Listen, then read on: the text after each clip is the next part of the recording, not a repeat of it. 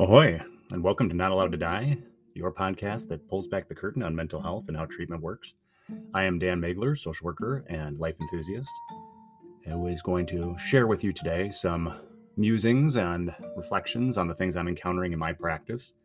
Sitting alongside me is my co-host, Mariska, the sleeping dog, who you may hear snoring or whatnot as we record. So today I wanted to talk a little bit about one of my favorite things happened last week in a session, which is one of my clients challenged me on a way I had been framing and looking at an issue. I was talking to a client who is also an eating disorders expert. And it's interesting, some of my students or clients, they dream of someday becoming a therapist, but they worry, they have this idea that if they are still dealing with their own issues, that they might not be able to help others. And if you think that therapists have all their lives perfectly together and they have all the answers in their own lives, think again. Most therapists are far from perfect in their own execution of their life. It's just always a lot easier to help other people than yourself because you're looking at life from 30,000 feet and you're not in it. As I often describe to people, and I may have said this on the podcast before, the benefit of therapy and the therapist is similar to the benefit of your bathroom mirror. When you brush your teeth, you don't need a mirror to brush your teeth. You could do it without the mirror. The mirror just helps you see the spots that you're too close to that you might have missed. And that's what therapists do. We just reflect back. So a person who has issues with anxiety, has issues with depression, has issues with eating, is so much better to sometimes be able to spot those things that you might be too close to see, even if when they go back to their own life, they're still having issues with it. So she and I were talking, and she had mentioned that in a conversation with someone else, they had used the framework of looking at eating disorders as an addiction and how it bothered her. And I was surprised because, and you may have heard me say it on this podcast, I have often considered eating disorders, I always say it's the second hardest of all the addictions to treat, the hardest of all the addictions to treat being an addiction to unhealthy love.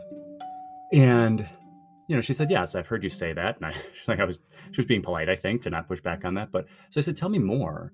Help me understand why looking at eating disorders as an addiction, because in my framework, an addiction is a relationship with a behavior that becomes the dominant relationship of our life, where we will lie and hide things and cover up, do anything to preserve that relationship. And so it doesn't matter if it's gambling or cocaine or sex addiction so anything becomes an addiction when it's crowding out the space in our life and stepping on and pushing out the space for the things that should be there. So some people say, well, you can't get addicted to pot because it's not addictive. And it's like, no, you can get addicted, just like you can get addicted to gambling.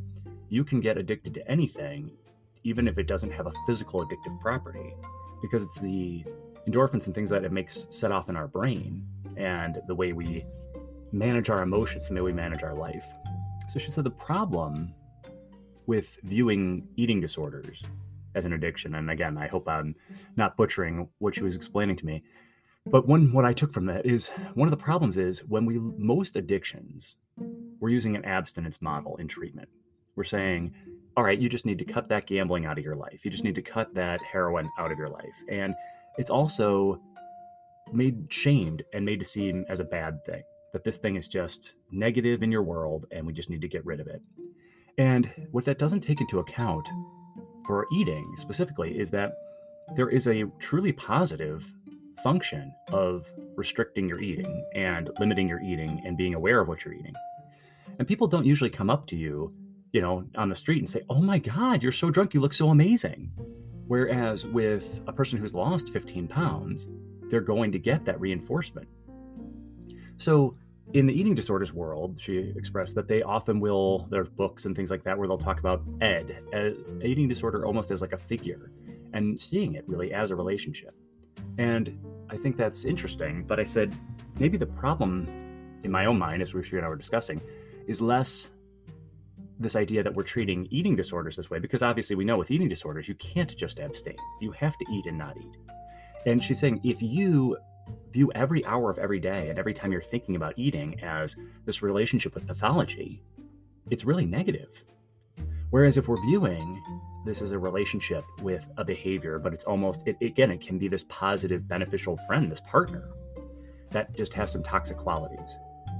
So maybe instead, and again, there are people who really question the abstinence model for addictions generally because when we look at treatment for, say, anxiety, what we're trying to do is we're trying to get people to be more comfortable in their discomfort.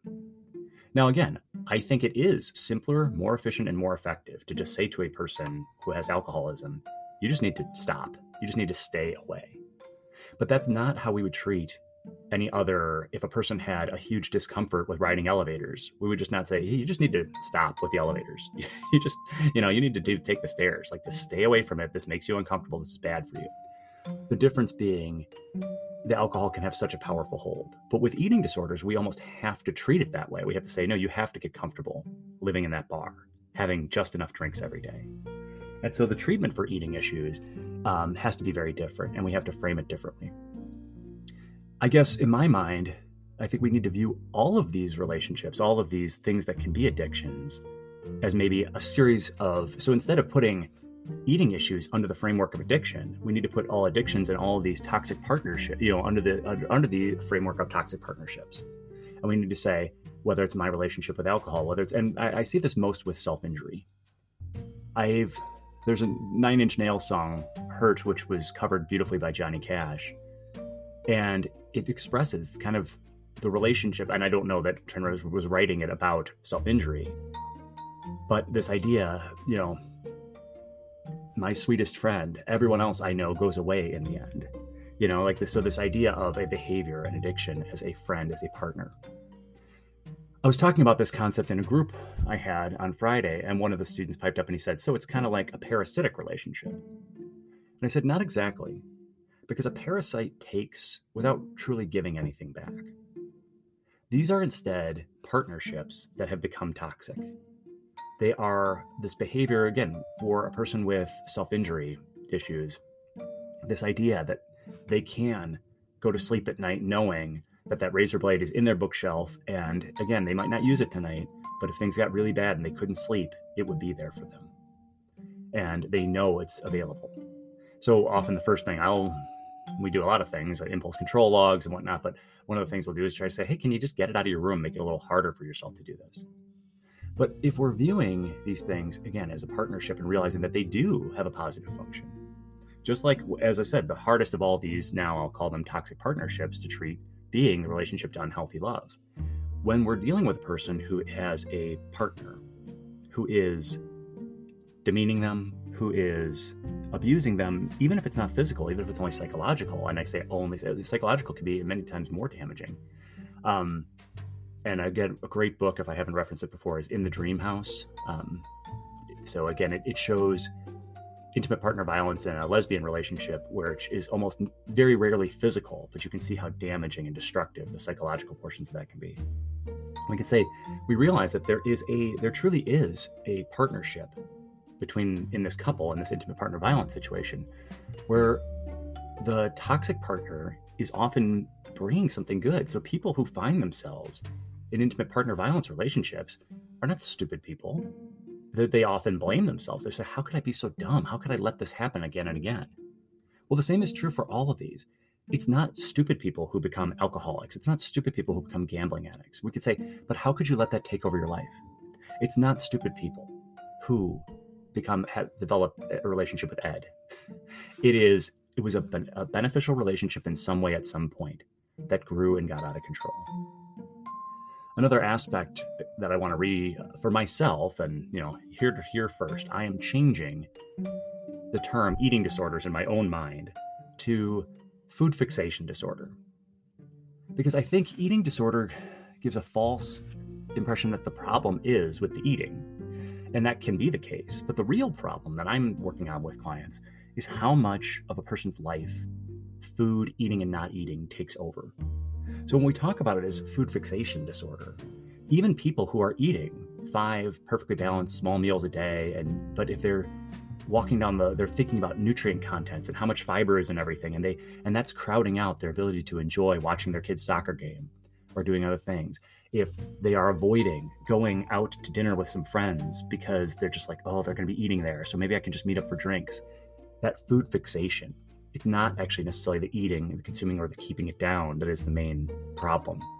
So we're looking at, and again, it also helps us what is the function of a label? Well, it's supposed to help us guide treatment. And when we say eating disorder, it's as if we're going to teach people how to chew and how to swallow. Whereas I think when we talk about food fixation as the disorder, we need to talk to people about what was that fixation doing for you? What else was it maybe crowding out? And we often talk about this idea of needing control.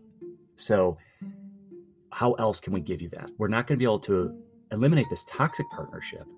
We're never going to, and that's the thing to understand. And we'll say with many of these toxic partnerships, they're never going to go away completely.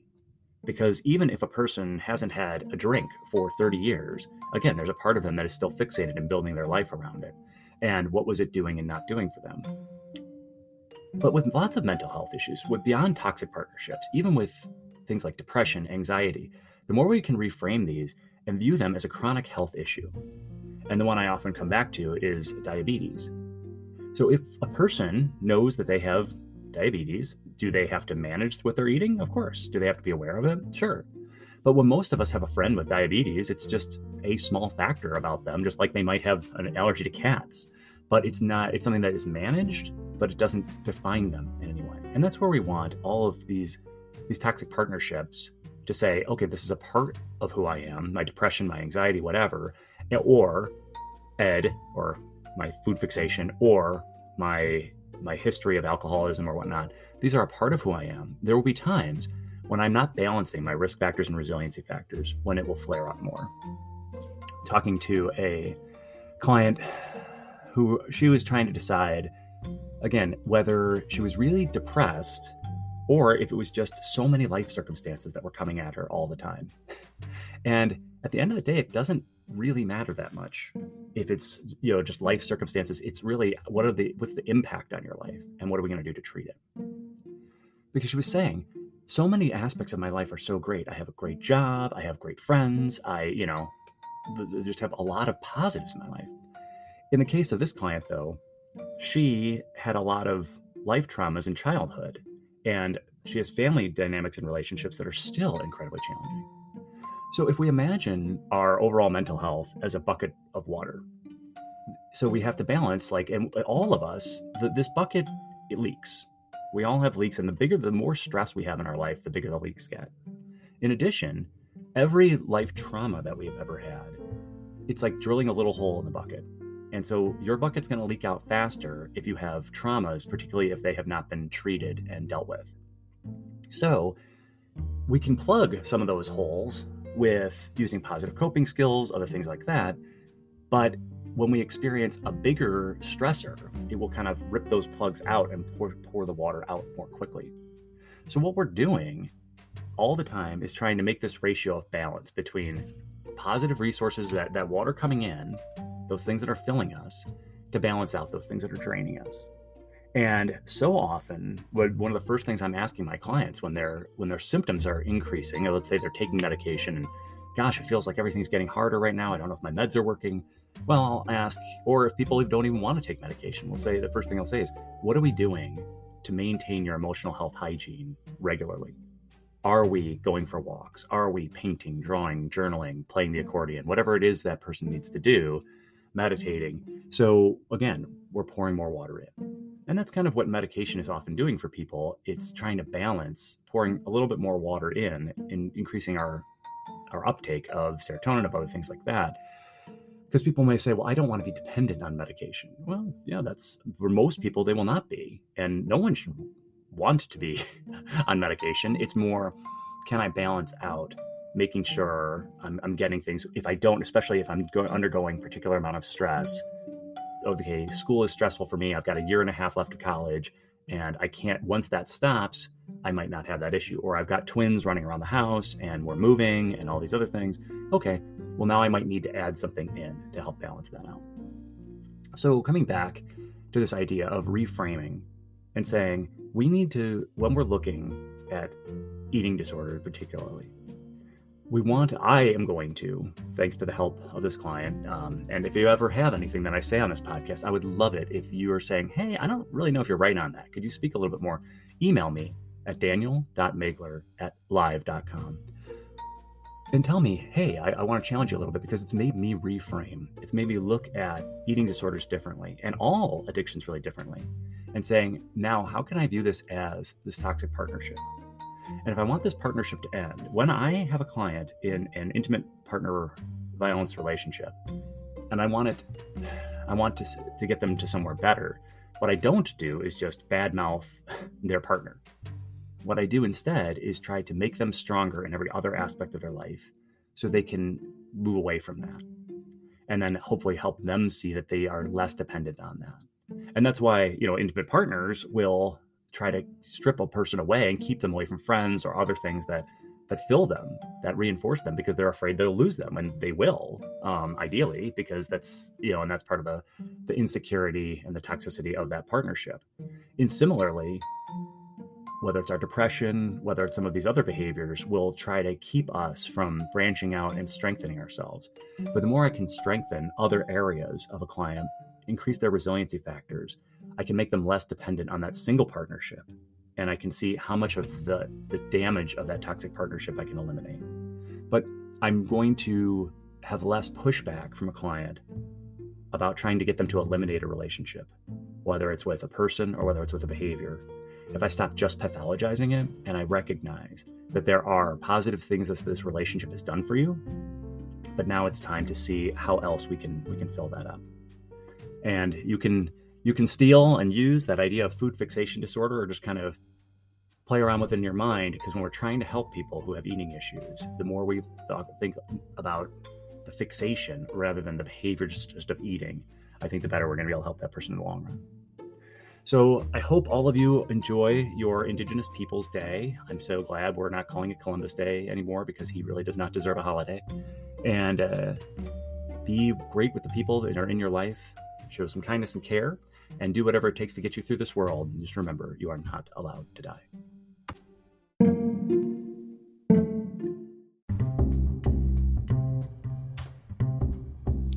And now for something completely different. Sometimes there are no words. Sometimes we need love, care, support, and affection. We don't have to explain anything. For young people with mental health issues like anxiety, depression, OCD, autism, therapy is often not enough. Paws for Patrick is an organization dedicated to connecting the love of animals to the people who need it the most. We facilitate that connection by assigning the seekers who contact us a wish granter who listens to their story and their needs and helps them acquire an animal or training or documentation so they can have their emotional support animal, or ESA, in their apartment, dorm, condo, etc. We even have trained therapy dogs and handlers who bring dogs to people who can't have their own. Patrick rarely had the words to express his feelings and his needs, but when he had the love of his dog Cece, he had the strength to persevere. We want to provide every young person who could benefit that kind of love and support.